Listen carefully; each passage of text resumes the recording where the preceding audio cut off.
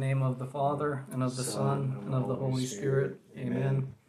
Our Father, who art in heaven, hallowed be thy name. Thy kingdom come, thy will be done, on earth as it is in heaven. Give us this day our daily bread, and forgive us our trespasses, as we forgive those who trespass against us. And lead us not into temptation, but deliver us from evil. Amen. So today is the Solemnity of the Most Holy Trinity, and here is a reading from the Holy Gospel according to Matthew. The 11 disciples went to Galilee, to the mountain to which Jesus had ordered them. When they all saw him, they worshipped, but they doubted. Then Jesus approached and said to them, "All power in heaven and on earth has been given to me. Go therefore and make disciples of all nations, baptizing them in the name of the Father and of the Son and of the Holy Spirit, teaching them to observe all that I have commanded you. And behold, I am with you always until the end of the age."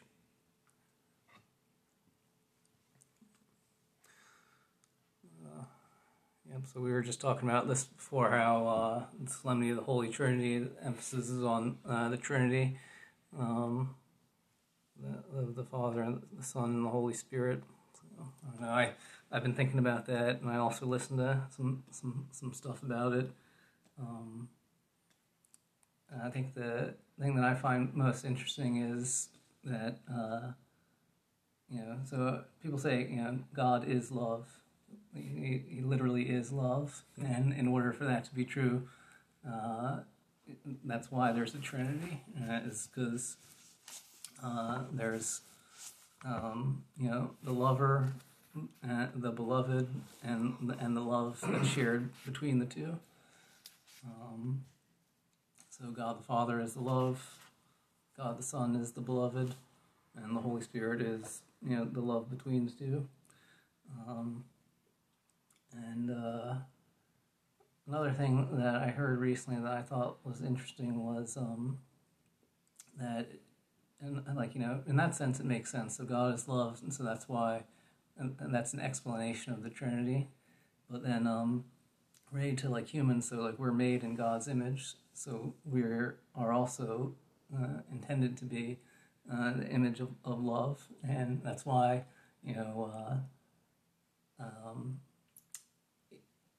I've heard it so the commandment of Jesus is for us to love one another as He loves us, and He also said that when He prayed the priestly prayer, He asked the Father that they be one as we are one, the Father in Him and He and they. And it is interesting. I have no doubt in my I have no doubt that there is the triune God is undivided. You can't divide the Trinity. It's one. I think the technical term is it's the same. They're the same substance. Three persons, one thing. But there's intuitively it makes sense to me. I'm not exactly sure why, but with humans, I don't think we're totally cut off from God, because that's what hell is. But we're in this place where we're kind of I don't know, where sometimes it feels like we're separated from God, and sometimes it feels like we're separated from one another, and so we're supposed to, we're meant to love one another. We're meant to not just share in the love that God has.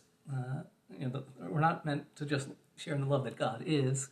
We're also to share that love with one another, and which is what God does. But I don't know. And so spiritual warfare has three aspects to it. It's one is your relationship with God. Another is your relationship with other people, and the third is other people's relationship with God. And that's also the Trinity. So, I don't know. So those are some thoughts I've been having about it recently. Where are we in the process with, has the Holy Spirit descended yet, or are they still waiting for that? Because we had the Ascension. Yeah, I'm not, well, Last Sunday was Pentecost Sunday. Last Sunday was Pentecost, so Yeah, that was the descent of the Holy Spirit? Yeah, I mean, then 10 days after the Ascension. So. Right. So it's a different date every year, but Pentecost Sunday was, that was the, people say is the beginning of the church and the beginning of the Acts of the Apostles. That's the interface between the end of the Gospels. No, it's actually 10 days before is the end of the Gospel, Ascension. Okay. And then the very beginning of Acts of the Apostles is talks about the Pentecost Sunday, which was last Sunday. And then a week later, in the modern church, is the Holy Trinity Sunday, which is was today, and it's a big event over at Holy Trinity. You know, it's Holy Trinity, Bucks County, and it's a Holy Trinity in Philadelphia too, in the city.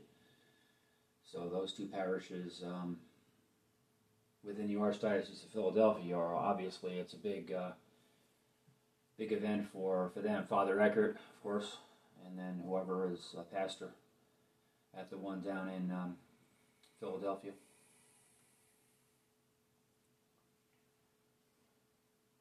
Did they change much, the apostles, once they had the Holy Spirit with them? Because is this gospel, I heard that, you know, they did have some doubt because of what they had experienced, the very high of Jesus being with them, and then scared to death, literally, at his crucifixion, and then with the resurrection, seeing him again, you know, gave them a tremendous boost. But then him leaving again, you know, for the final time, and waiting for the descent. So there was always, I guess, a smidgen of doubt there, but there was a great hope there. I mean, I look at it like, so the disciples, fallen humans, just like us, and so I feel like the descent of the Holy Spirit, it was like what enables them to continue Jesus' mission. And I think I mentioned maybe last week that when I think of the Holy Spirit, I think of like there's that prayer that and renew the face of the earth. It's like it's kind of like spirit of renewal. I feel like because you know, so Jesus helps us do what we can't do, you know, on our own. And so another thing I was thinking about recently, I was reading in the book, was that, you know, Jesus asks us to be perfect as our Heavenly Father is perfect. And it's a tall order, you know. It's a very tall order. Oh yeah, and you know, so we're I'm not a screw up now. So, and you want me to be perfect like him? Yeah, and it's, you know, we're basically, you know, cut off from God. We're incapable of doing that. But the Holy Spirit and the grace of Jesus enable us to do that. But it doesn't happen overnight, you know. It's also a slow process, like all of God's creation. And so in this instance, where he tells them to go forth and make disciples of all nations, baptizing them in the name of the Father and of the Son and of the Holy Spirit, it's like the Holy Spirit came down on them in Pentecost to enable them to do that, to enable them to continue Jesus' mission. But you know, whether they were right then capable of doing it, you know, it's questionable, but there's no question that he gave them the ability to do that, and that's why the church has continued down through the ages, and we have, you know, and he says, I'm with you until the end of the age. So the Spirit, you know, the Holy Spirit is, I think it's alive not just in the church, but even outside the church. So Jesus is you know, I guess we're trying to cooperate with Jesus, you know, with the Father, the Son, the Holy Spirit to continue that mission. Gosh. It's also comforting, you know, with you always until the end of the age. There's this comforting thing. Yeah, they'll be with us always.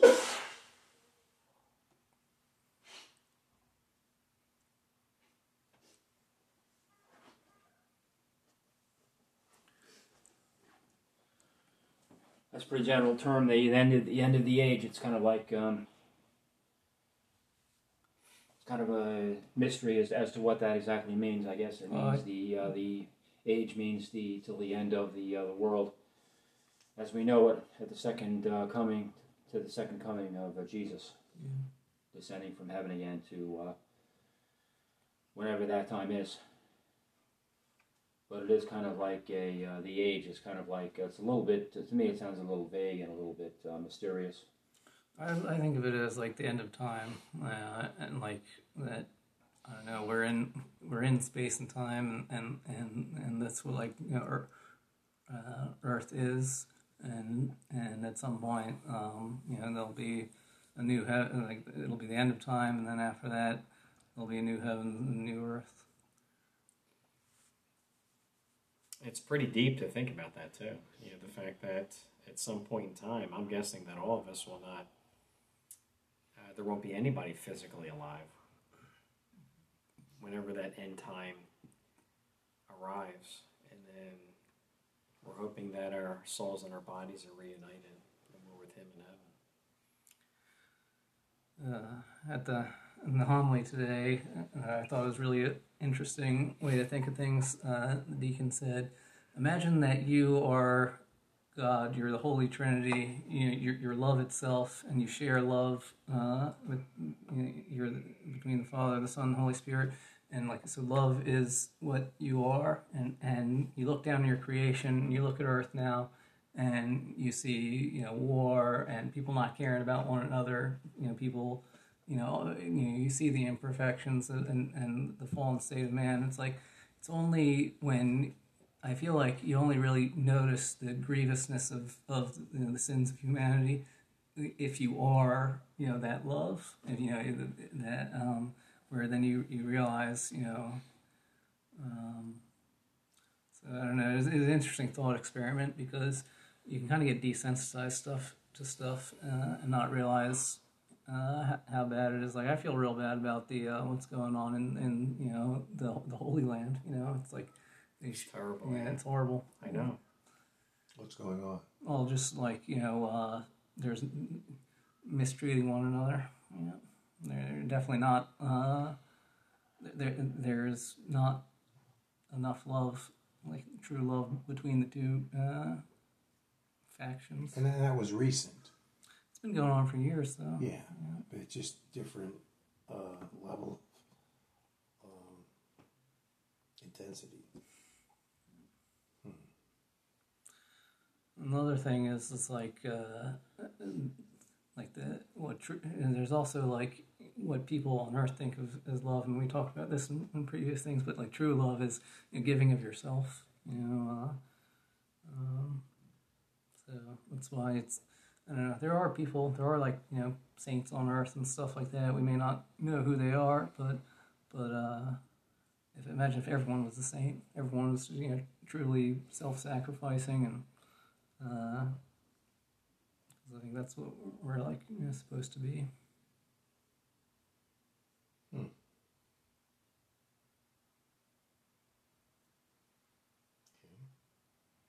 I just think of the cross a lot of times when in this conversation that God has given us all a tremendous amount of abilities, and it's up to us to use them or not, depending on the situation, I guess. So, think about that. I think it comes down to the fact that all of us here pray, but I think when we pray, we have to sometimes just sit and try to listen to see what He's telling us.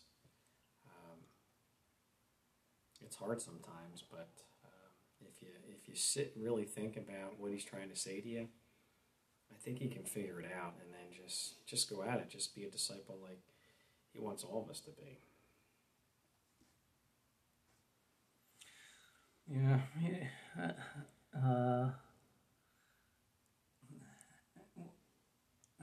So Jesus told us to be perfect like our Heavenly Father is perfect, but He also said, come to me, all you who are labor and are heavily burdened, and I will give you rest. So it's like interesting because sometimes in prayer I'll think about that. I'll just like be like it's like I very frequently will just be like my life is a prayer, and in this moment is a prayer, and I'm not even gonna because sometimes if I try too hard, then it's me trying hard, and so I'm just like, I kind of just like I take Jesus at his word. He said, that it's easy, and I'm just gonna let it. I'm gonna, just in this moment is my prayer, and I'm not gonna try too hard on it. Mm-hmm.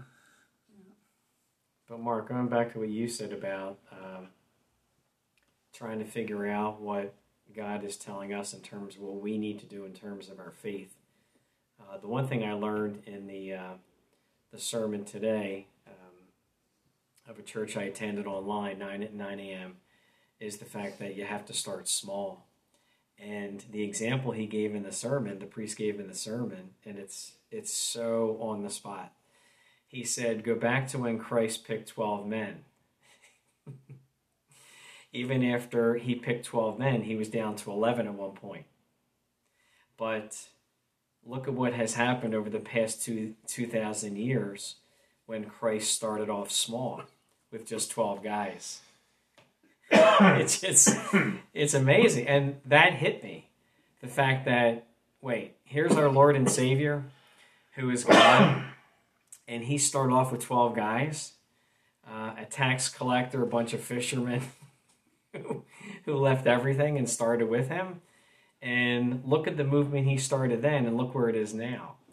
So that so hit me today with all the stuff that I have either written down or typed up on the computer or in my head, is the fact that you have to, in a lot of cases, start off small and then let it grow. You speak of the tax collector. I know that one. What was the show that we watched? Yeah, we watched the first episode of The Chosen. Wow. Guys, I can get into that today if you want to. Yeah. Oh my goodness, go ahead. Well, I just thought it was intense. I never pictured Matthew as the tax collector until I saw that, and I get that was him as a young man, and they actually had to hide him in the wagon that they were bringing by because he was so despised. Sure. And then the Roman centurion shows up and unlocks the gate, and he's responsible for collecting the taxes from all the Jews.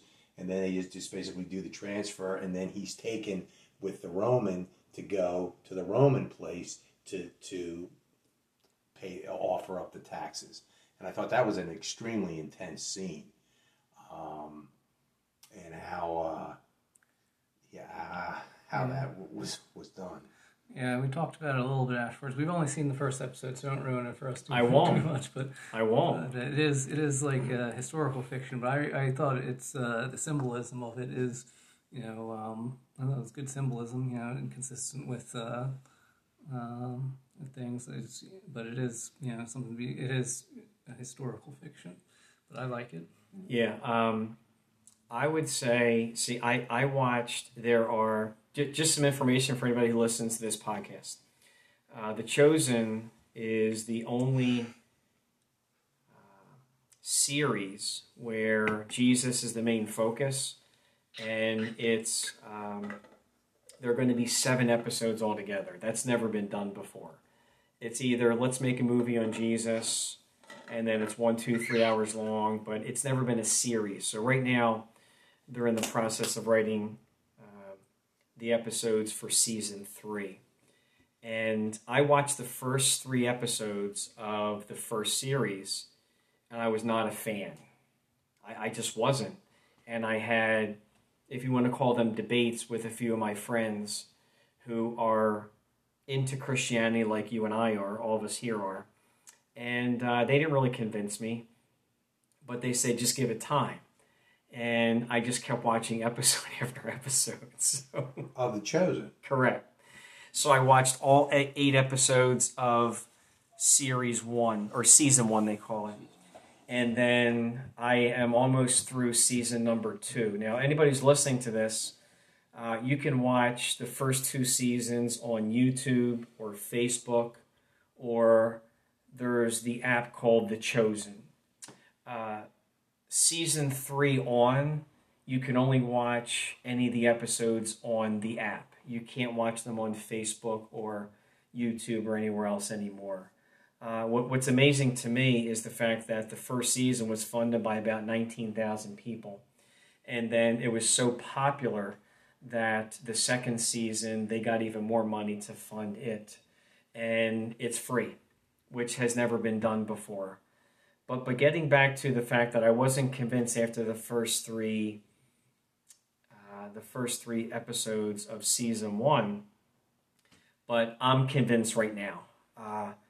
I think anybody who is a doubter like I was with just watching the first several, I've watched one of the producers, the main producer, and the person who portrays Jesus. My goodness, are they into their faith or what? That's number one. Number two, I think you have to watch not just more of the episodes, but and this changed it for me, but I think you have to watch the person who plays Jesus being interviewed by one of the producers, which I'm in the middle of right now, and it's life-changing for them. It has been life-changing for them in terms of how they live their lives, how they look at things in life, et cetera, et cetera. But if you're a doubter, which is fine, because I was, now don't get me wrong, there are some things that are in there that are not in the Bible, okay? Yeah. They're in there. Yeah. But the thing is, I think just like other producers who have tried to depict Jesus, you have to understand that we know this. He was human. He probably, as a kid, tripped and fell a bunch of times. And just like the mom she is, Mary picked him up and comforted Jesus as a little kid scraping his knees. I won't give away anything that I've seen in the other episodes in season 1 and season 2, but they do throw some jokes in there. I won't tell you any of the jokes. I've only seen one, and I've seen 2 episodes. They don't put many in there, but there are some big discussions ahead of time as to, is this appropriate or not. Now keep in mind, I'm also in the middle of I just finished watching the producer interview Jesus, the person who portrays Jesus. It's like an hour-long interview. I would highly recommend you watch that. But right now, I just started, the producer is interviewing a Catholic priest, an evangelical, I'm not sure what you call that particular person, and a rabbi. And they're all on board, the priest, the rabbi, and the evangelical, about how they're portraying Jesus. I won't give it away, but to me, one of the most amazing scenes is when he's with the woman at the well. So I'll just say that, and I would say just keep watching. But I so understand where you're coming from, because where you are now with the first episode of season 1, I was there for the first 3 episodes of season 1. I'm like, wait, did this really happen? But some of it might not have happened, but they've done their research. I don't think they've done, and I could be wrong, I hope I'm wrong, but they might not have done as much research as Mel Gibson for The Passion. I mean, he interviewed hundreds of scholars on Scripture. I don't know how many people they asked to get on board with, the way Mel Gibson did it for his The Passion of the Christ. But I would say just like people told me, just give it time. I mean, I'm interested. My understanding of it is that the episodes have kind of like the backstories of the different people, and that they kind of make up those backstories, but they do so based on true things, and also maybe more importantly that the kind of like the symbolism, like the higher level symbolism, is I think consistent. I'll tell you what might help any of you guys who actually choose to watch any more episodes. I might go back and watch it again. It's what I said before. It's the one interview that the producer has with the person who is Christ in The Chosen. If you listen to what he has to say about his faith and where he was before The Chosen and where he is now and where he believes he's going, it's amazing. And what's interesting is he actually has played some roles before The Chosen where he was Christ in some things, which is really neat to see. But oh my goodness, It's really neat. I haven't played Jesus in The Chosen, but I did play Jesus. I know, yeah. Play. And I think it was I don't know. I definitely feel like it was a blessing. Yeah. Mm-hmm. Yeah, and this actor basically says, like you just said, it's a blessing. It's humbling.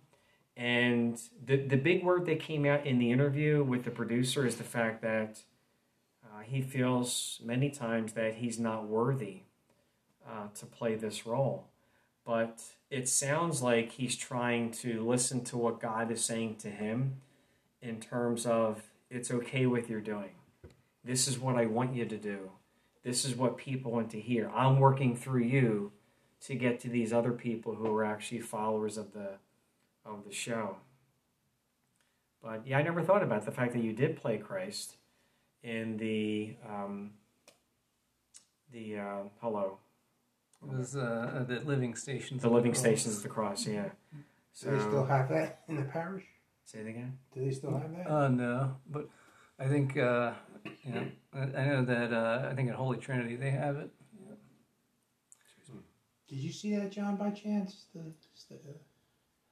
Where outside on the soccer fields are?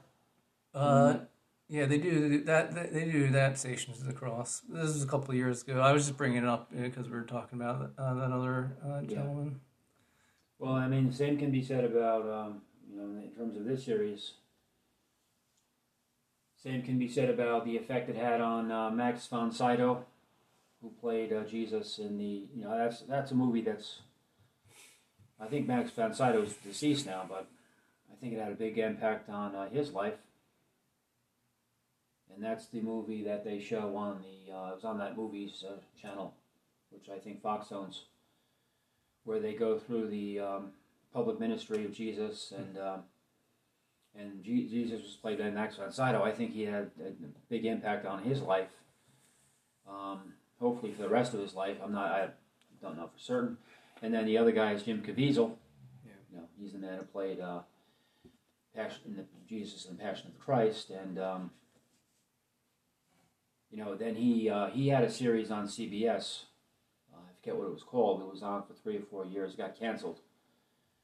But I'm not sure what he's doing recently, but I think he's still very religious and very, how could you not be? I think he was to begin with anyway, so. I'm not sure what, if he was an evangelical or Catholic, or I'm not sure what his, I think Mel Gibson sought funding from the Orthodox Catholic Church and they refused, and then the evangelical church picked it up and sponsored the movie, put the funding behind it, and then Pope John Paul II saw it just shortly before his death and said this is something to be endorsed. Mm-hmm. That's good to know. And then recently, what's his name, Mark Burnett, who, he produces Shark Tank and The Survivor, and I think he might do the Tough as Nails thing too. Anything reality TV he touches usually turns to gold. And not this past Easter, but the one before on the one of the the channel, I think that he may own this. I forget what it was called, but the basically kind of religious evangelical type of channel. They showed that series on the what was happening around the time of the Passion of the Christ, and there you have Mark Burnett, and he's married to the woman from the Irish lady, Touched by an Angel. Remember her, the Irish woman. What's her name? I don't know her name, but I watched some of those episodes years ago. Touched by an Angel was actually an unusual show to be on network TV. It was, yeah. It had religious themes, and the black lady was there. So, mentor, I forget her name too. But her name, I forget the names anyway. But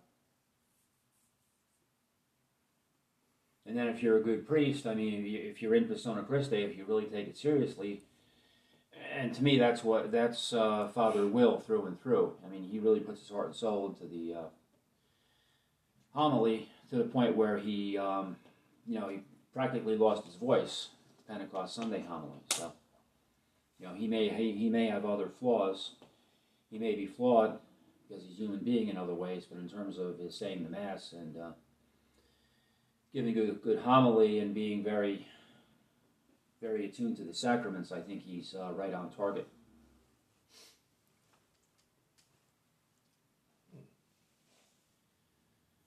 So, I guess a lot of homilies today in the Holy Trinity, they probably brought up things about that Pope Benedict has meditated on. I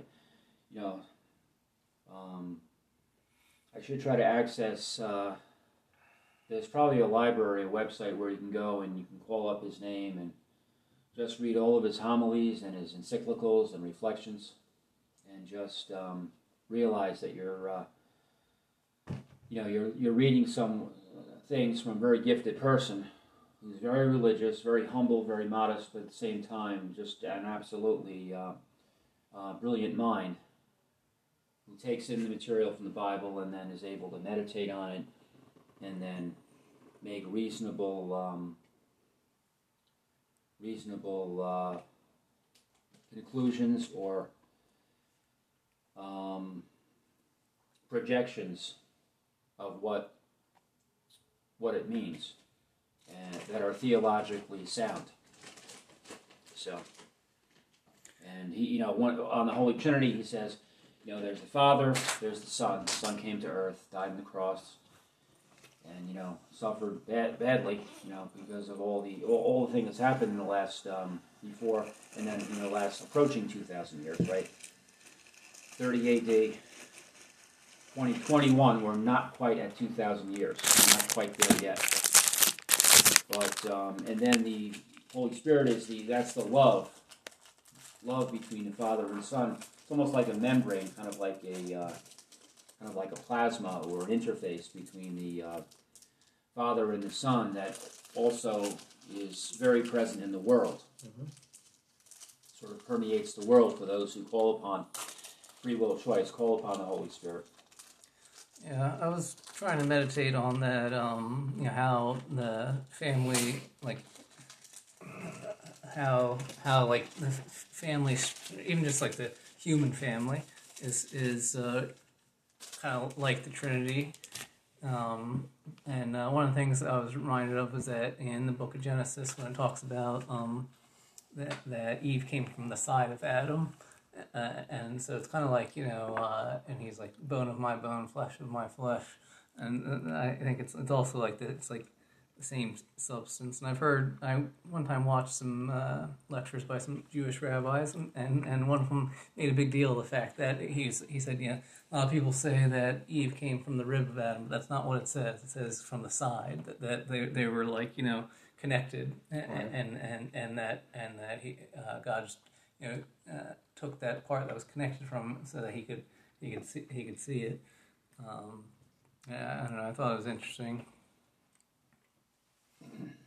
And it's like how in the same way that there's love between the Father and the Son, there's supposed to be love between us all in like the family of humanity and stuff. And another thing that's interesting is the Trinity is like there's no question in my mind that it's like undivided, but in like the fallen humanity, that's what like the devil does is basically trying to separate us both from God and one another and stuff. But I also feel like it's the power of God, the power of love that keeps us together. Yeah. And that's why, like, even with like the horrible stuff that happens, like being crucified, you can still trust, that you can still like offer it up and be like, I don't like that this is happening, but I know that God has a plan. He's going to make good stuff come out of this, and so like even like for forgiving people for for crucifying you or whatever is like that's love working in a way, and it may not be obvious, but that's why we're all going to have to forgive one another and for stuff.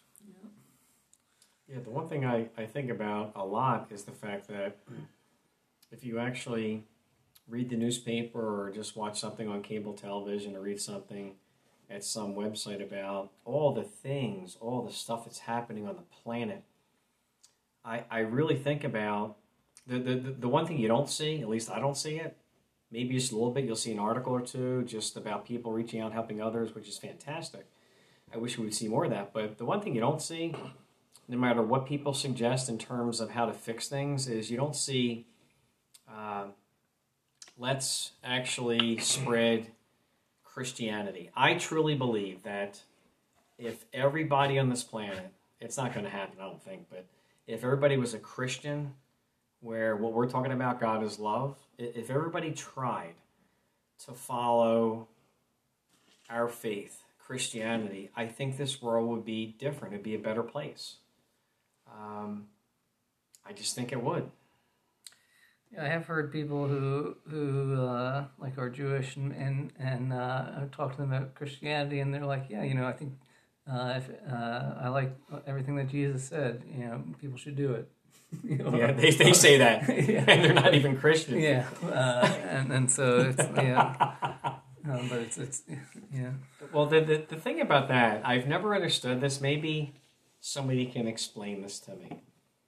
Is the fact that, and David Letterman did this for years when he had his late night show. He did the top 10 list, top 10 of this, top 10 of that.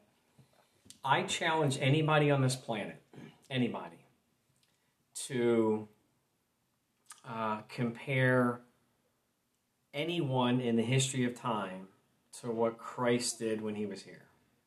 If you can actually put out there a top 10 list of the things that Christ did, or if you had a top 10 prophets of all time, there's no comparison. That's why I don't understand. I get it. You're Jewish and you follow the Torah. I get that. I understand the first 5 books of the Bible. You study those inside. You memorize them. You follow these 600 and some different things where you do good for others. I get that. But do they flat out deny Christ? Look at what he did. There's documentation that said he raised people from the dead.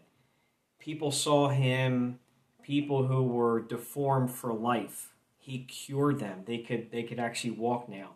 Somebody who had leprosy, they're now cured. There's documentation that says after he was crucified and died on the cross, there's documentation where he actually, had a meal with people after he came back from dying. I just don't get the fact that there's all this there are all these facts out there about Christ. So if you're Jewish or just anybody else, why would you not follow him? I don't understand that.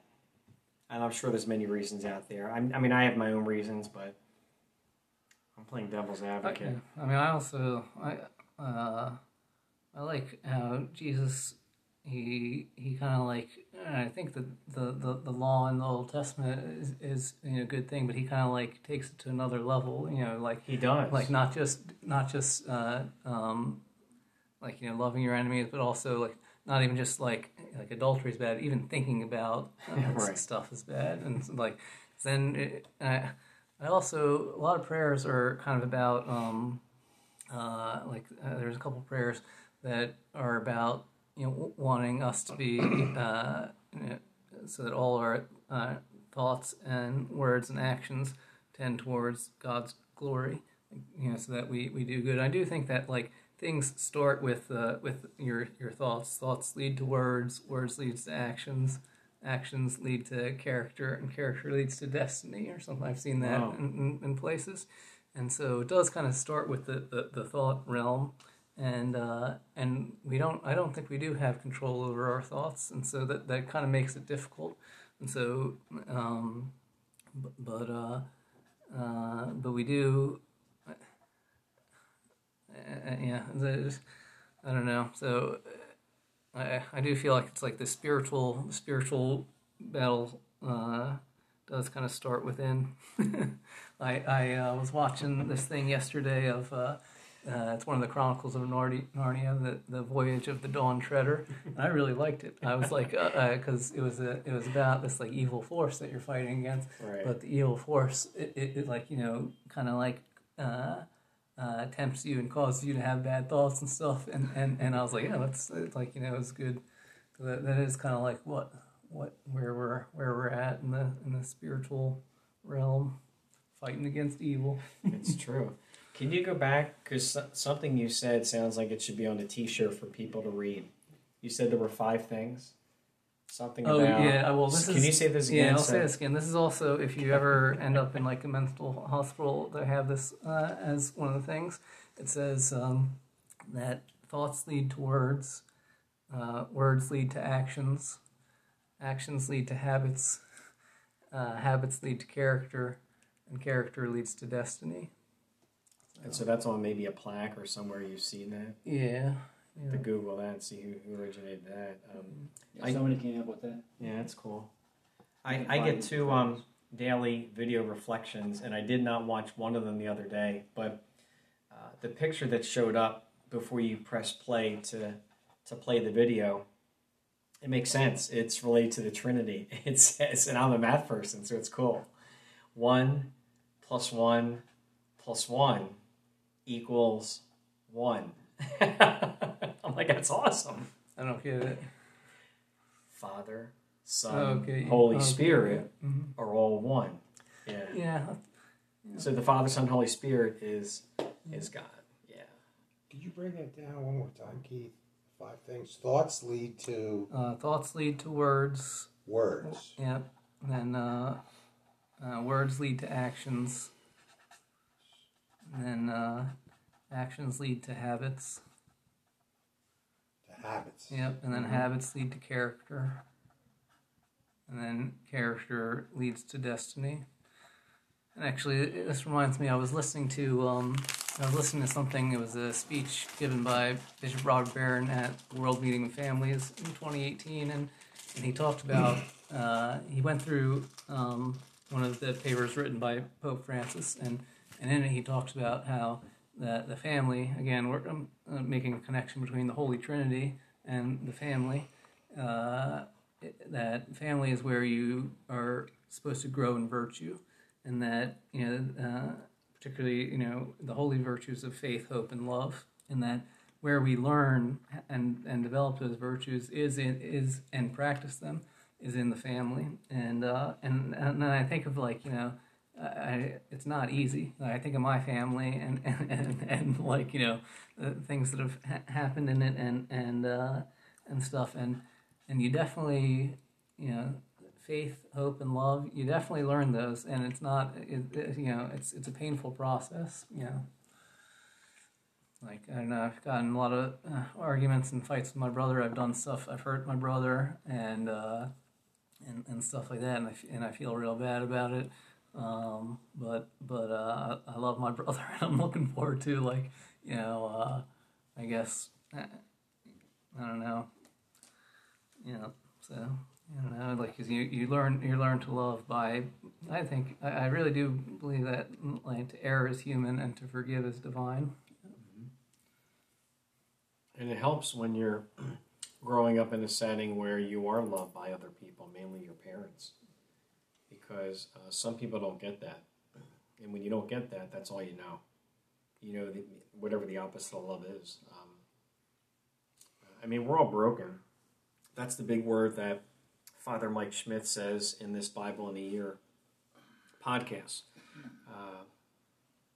We are. It's pretty cool to see how our lives relate to all these folks. We're still in the Old Testament in the Bible in a Year podcast. You guys have heard of the name King David, King Solomon, King Saul.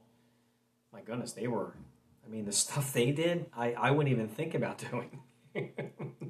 As a husband, I'm like, wait, he did this? You're not supposed to do that because God told us not to. Plus, it's not good. But we're all broken.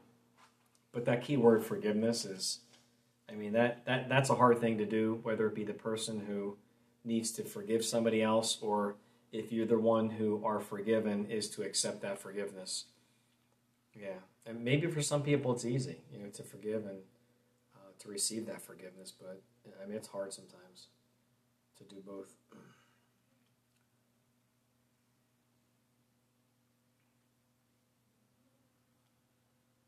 Yeah, this Father Robert Barron, I guess if black and white officially, he's an auxiliary bishop in Chicago. Is that right? He's not the overall Archbishop of Chicago, or does he have his own diocese? Yeah, he moved from Chicago, so now he's the bishop in like California. Oh, he's in charge of a diocese there? Yeah. Yeah, but well, that's what happened with Fulton Sheen. I was going to make, he's like a modern day Archbishop Fulton J. Sheen, who died in November or December of 1979 when I was a freshman in college, about 1 year before John Lennon was shot. So, but all of his work, I mean, those, that 9 hours of television he produced on the Catholic Church, and 3 or 4 hours of it made it onto PBS. They couldn't take the, they're kind of secular network, kind of liberal, if you will. They didn't feel they could show 5 hours, but they felt that 4 hours of it could be justified to show on PBS, about the grandeur of the cathedrals, and just the overall impact of the church in terms of cultural development. But and then for a time, Fulton Sheen, I think, was the bishop of I think it was Rochester, New York. So him being from Peoria, Illinois. So he did spend some time as the Bishop of Rochester. But then, toward the end of his life, when he couldn't carry out all the duties, he was relieved of his duties in the Diocese of Rochester. I believe that's the Diocese of New York, and then he came back to New York City, and he was doing still doing some of his writings and theologicals. It's like Pope Benedict is just basically a full-time theologian right now at the monastery he lives in. So. You just have to change with the times, and you have to be, like Pope Benedict resigned because, he couldn't fly in airplanes anymore and go to the youth gatherings. It would have been too dangerous. And I thought that was going to be happening with Pope Francis, but he's still in charge. He's still Pope. So maybe his health aspect is good enough where he can do the traveling required, going to the Middle East, Iraq, and then Holy Land. I mean, 2 pressurized trips recently that he's had in the springtime. I wonder why, I guess this Holy Trinity Sunday, I guess the Gospel of Matthew is always read, though. This is the cycle of Mark. I'm assuming that for this feast day, this standalone Gospel is read every single... No, this is from the B cycle. This is Mark, but this is the Mark cycle, so I guess there mustn't be a passage in Mark where it's good enough for a feast day like the Holy Trinity Sunday. Yeah, it looks where like it's not called out, specifically. Yeah, it looks like the other 2 are from John. Yeah. So it's like, so this, so for this specific, so maybe in my son's church, I don't know if they even recognize this feast day, pre-1962. It depends on when this feast day came into effect. Mm-hmm. Probably came into effect in the 20s or 30s. So, but in the Gospel of Mark, though, there mustn't be a crystal clear. The text doesn't sort of lend itself to Holy Trinity Sunday in terms of laying it out and being clear about it like this text did. Just like in the Passion, reading the Passion, the versions of the Passions are different. There's a couple of them don't have the good thief and the bad thief on the right and left, which is maybe all 3 in the ABC cycles don't have it. I'm not sure about that. Check that. But that's at least it's read on Good Friday itself with Gospel of John. There is a big reference to it there. It's interesting in terms of that, if that took place or not. I assume it did, based upon what we know about our faith. If you get back to the chosen, the 12 apostles, the way they depict Matthew and John is they are 2 who are ones who are writing down different things about what's happening at that time. Matthew the tax collector, they have, he writes detailed notes, and a lot of scholars believe he is one of the 12. Matthew, the one who's in the Gospels, and then John, the one who's depicted in The Chosen, he's one who actually sat down and wrote a lot about what Christ was doing. But some scholars believe that, some don't. Some also believe that Mark and Luke came after the 12 apostles, so they were maybe a generation or two. So it depends on the scholar you talk to, is my understanding of it. Keith was very quick to pick up the characters in The Chosen. Me, I didn't know. I knew Matthew was the tax collector. Yeah. Who were the brothers that had to go to pay the taxes, but they were a little short? Peter, Andrew. That was Well, Peter. they call him Simon. Yeah, okay, that was Peter and Andrew, and they were like saying, "Oh, you're gonna lose your boat if you don't pay your Yeah, taxes." exactly. Yeah. Yeah, and that's kind of a very real thing. You don't pay your taxes. There's consequences. I've told you guys this before. It's been months, though. When I was in 4th or 5th grade, we had a substitute teacher, and the only thing she taught us for 40-some minutes was the names of the apostles. And I've never forgotten to this day. And actually helped me when I'm watching this series, because it goes Peter, Simon, Peter, Andrew, James, John. And so in The Chosen, Peter and Andrew are almost always together because they fish together. And then you have James and John, they're almost always together. That's how they're depicted, because they're brothers. So Peter, Andrew, James, John, Philip, Bartholomew, Matthew, Thomas, James the Less and his brother Jude, Simon, and the traitor Judas. It has stuck in my head since 4th or 5th grade. I don't know. It's just one of those things. But I always go back to that, like how I remember them from that one substitute teacher. Watching this series or just reading scripture or whatever it is, I always go back to it. It's just one of those strange things.